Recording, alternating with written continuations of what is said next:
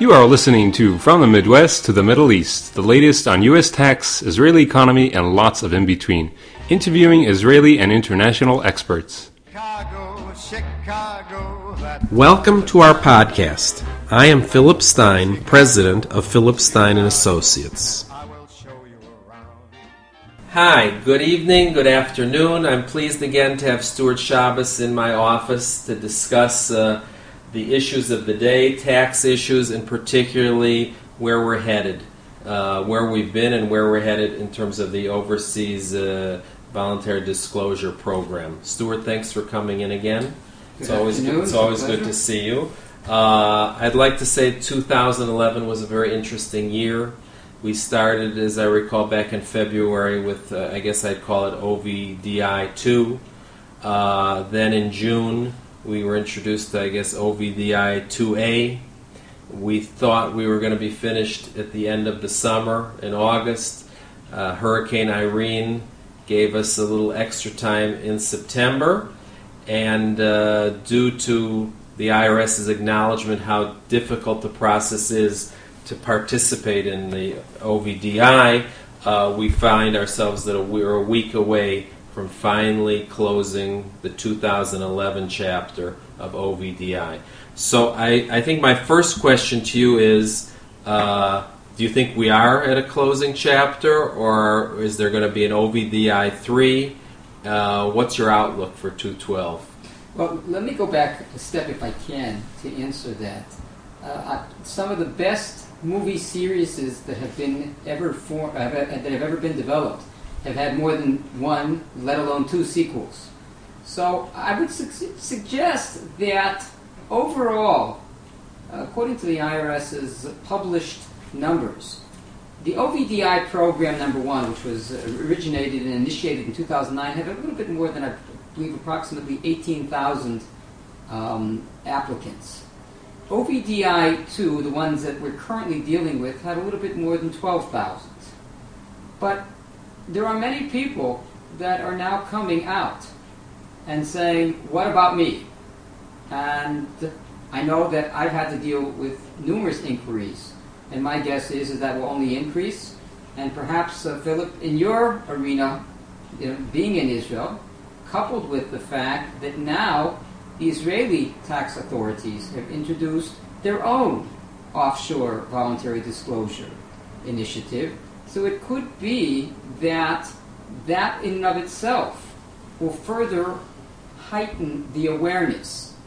What does that all mean, and what do we anticipate? That's very, very hard. I wish I had the crystal ball vision going forward. One thing that's clear, though, is the fact that voluntary disclosure has always been permitted. It just didn't have the formal structure that you currently have had in place. And my guess is that they will still entertain new applicants. But, as was the case with the prior comparison between OVDI 1 and OVDI 2, OVDI 2 was not as favorable, except for that new provision that they included for the foreign residents. And I think that's really the area that has the most potential, which is that what happens, for example, if you have a person who really didn't know about the voluntary disclosure, doesn't speak English well, was only a U.S. citizen, or is only a U.S. citizen by virtue of the fact that they were born in the United States because their parents were there on a student visa. But other than that, they probably don't even speak English. And now, all of a sudden, they found out about it. Should that be held against them? So it's an unknown result in terms of what is it that the IRS will be doing with these people. But there's the obligation still remains that as long as a person is a U.S. citizen and they have to report worldwide income in the United States, subject to the foreign locales credits. So I know it's a long-winded answer. No, I understand. I think one of the questions that people still on the street, clients of mine, people who didn't choose to participate in OVDI 1 or 2 is saying, wait a second, OVDI 2 was pretty attractive for someone who was compliant, let's say here in Israel or in some other country. We hear a lot of written about Canada and some of the European where there's a lot of U.S. citizens.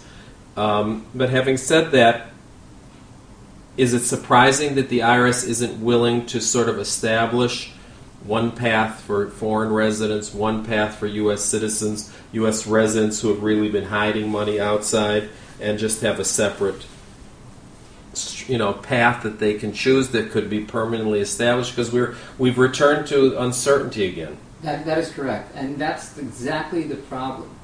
I think that the IRS hasn't addressed that important issue because they wanted to close up OVDI 2.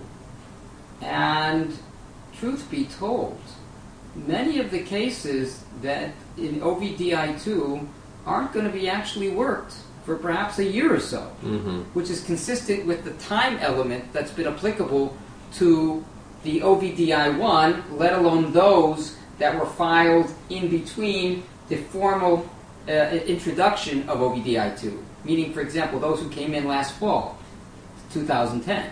So those cases, a lot of them are only being worked now. So it's very possible that there may be another lag period well into perhaps 2013, because don't forget, next year is a major presidential election year in the United States. And the willingness to introduce a whole new set of new tax laws, let alone new programs, may be not as assertive. But on the other hand, part of it may be driven by the focus of the Internal Revenue Service and whether they believe that there is enough of an outcry from foreign residents who say legitimately and that they're acting reasonably, they never knew anything about this. So I guess the point becomes one of you can remain hopeful for those opportunities, but the real problem is that what does a taxpayer who lives overseas do? Clearly, once you know that there's an obligation, you have to at least file prospectively. And not only that is that a U.S. accountant can't prepare a tax return prospectively for a foreign resident who happens to be a U.S. citizen or a green card holder unless they are compliant from that year onward. So I think part of this is an education process. The biggest downside is that there is no certainty. And that's where the risk tolerance of the taxpayer psyche will come into play. Because as we all know, everybody wants to know what's the rules, what's the certainty. And I don't think in the short term we're going to get the understanding from the IRS because they're going to say, wait a minute, we had this most wonderful program in place. Why didn't you take advantage? Right. So those people, and again, and this is, I'm referring to in 2 days, or really in fact it is let's say September 9th when the door was closed, participating. Let's call them a fence sitter. Let's call them they're peering over the fence. Let's say they haven't even walked up to the fence. There is something looming. It's called FATCA. Presumably it is supposed to get foreign banks, financial institutions, to start reporting to the IRS, giving data about their account holders who are U.S. citizens. I think it's ideally supposed to be something similar to the 1099 type of reporting.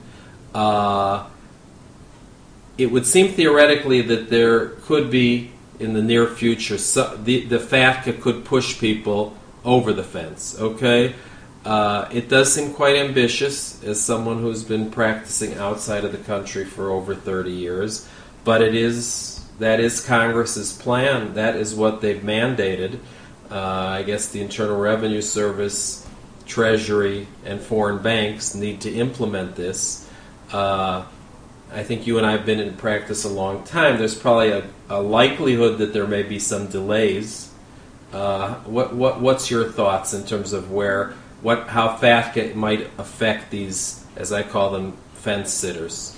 I think much of that will be dictated by the draft or perhaps the proposed regulations that are supposed to be out before the end of 2011, or essentially within the next month. My guess is that they will probably be, give some insight, but at the other hand, perhaps because there is a tremendous amount of pushback, not because they don't want to necessarily comply with the disclosure aspect, it's just that the systems need to be developed to be able to implement that level of compliance. But I think the real focus is on the fact that short term, what's happening now is that many financial institutions around the world are mandating and requiring that their account holders make a declaration of where they are citizens from. And if they are U.S. citizens, then to insist that they file a Form W-9, which of course has to state who is the account holder and the Social Security number, and of course how they're connected to the United States. And I think that would be the impetus, because those forms arguably would be filed with the Internal Revenue Service. Right. Okay, let me ask you in a little different direction. Let's take our typical a client who went through OVDI, brought themselves up to compliance, paid fines, presumably paid tax, paid penalties, and now they say, you know what, Stuart, I didn't know I had to be paying all these taxes. I was willing to do whatever it was to not be held criminally liable.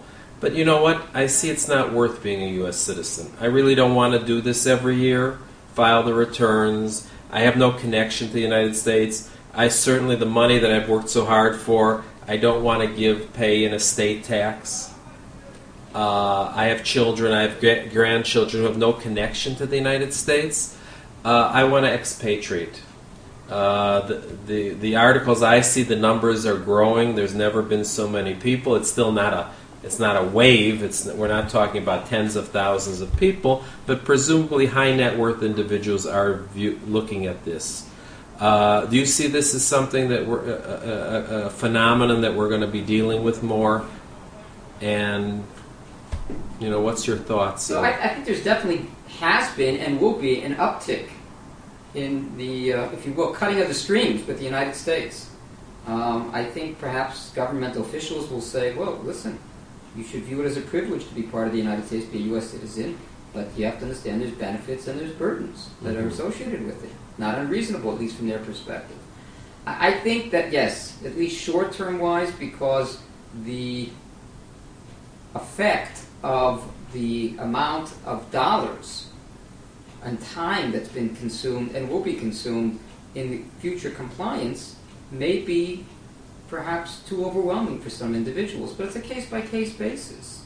And I think the real issue then becomes one of, there is an exit tax. Yes, maybe all the returns have been filed, or hopefully so, for the last 7-8 years, at least as part of the OVDI program. But decoupling oneself from the U.S. may be an expensive venture. Mm-hmm. Yes. Okay, well, in our few minutes remaining, I'd like to also ask you about something else. We live in the computer age. We're used to filing our returns. I think we have younger people in the profession don't even remember that they once filed tax returns by hand or filled out withholding forms by hand.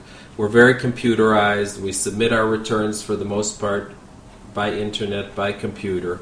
And things are becoming more mechanized. On the other hand, there is still a human element in filing one's taxes, especially if there are problems, if there are audits. The current administration, the current government, there is budgetary problems. We hear about cuts, we hear about mandatory cuts. It does seem that the governmental offices are under some pressure to hold their budgets or even cut their budgets, which means people. You're going to have less people. You're not going to have less computers. How do you see, from your practicing in the States as a tax attorney today, dealing with the IRS as opposed to 5 or 10 years ago? We have a phrase in our office that, in essence, every day is a new adventure. especially when you deal with the Internal Revenue Service. And I think the real challenge and the real value that can be added, at least from my perspective, my humble perspective, is that underneath it all, they have a heart. But they're under enormous pressures. And it takes a lot of patience to be able to get them to care about a case. And that's the job of a good professional, is to try to take the sterile number and make the case really, and make it as much more of a personal situation, especially as it relates to a penalty. I mean, for example, Philip, I am sure you've seen this with your clients. There have been countless numbers of people that are still getting penalty notices for late filing of forms like a 5471. Mm-hmm. And yet, even though they've technically been included in the program, the notices are still coming.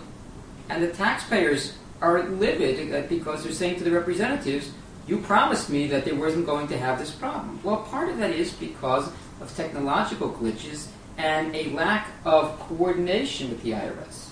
So from our perspective, we strongly suggest and try to educate our clients that as technology advances, there is a lag period. But at the same time, remember that the person at the end of the phone is still a human. And they're under enormous pressures too. That's very interesting perspective. I'm thinking, again, going back a little into ancient history of the retail world in the United States, there was a time that I think the biggest retail was Sears. Sears, I think, is still there, but they've been eclipsed by Walmart, Target, JCPenney, etc. Well, one of the attractive things I remember my father, why he went to Sears, is because you could go in and there was a salesperson who knew the merchandise. They knew the tools, they knew the tires, they knew the refrigerators.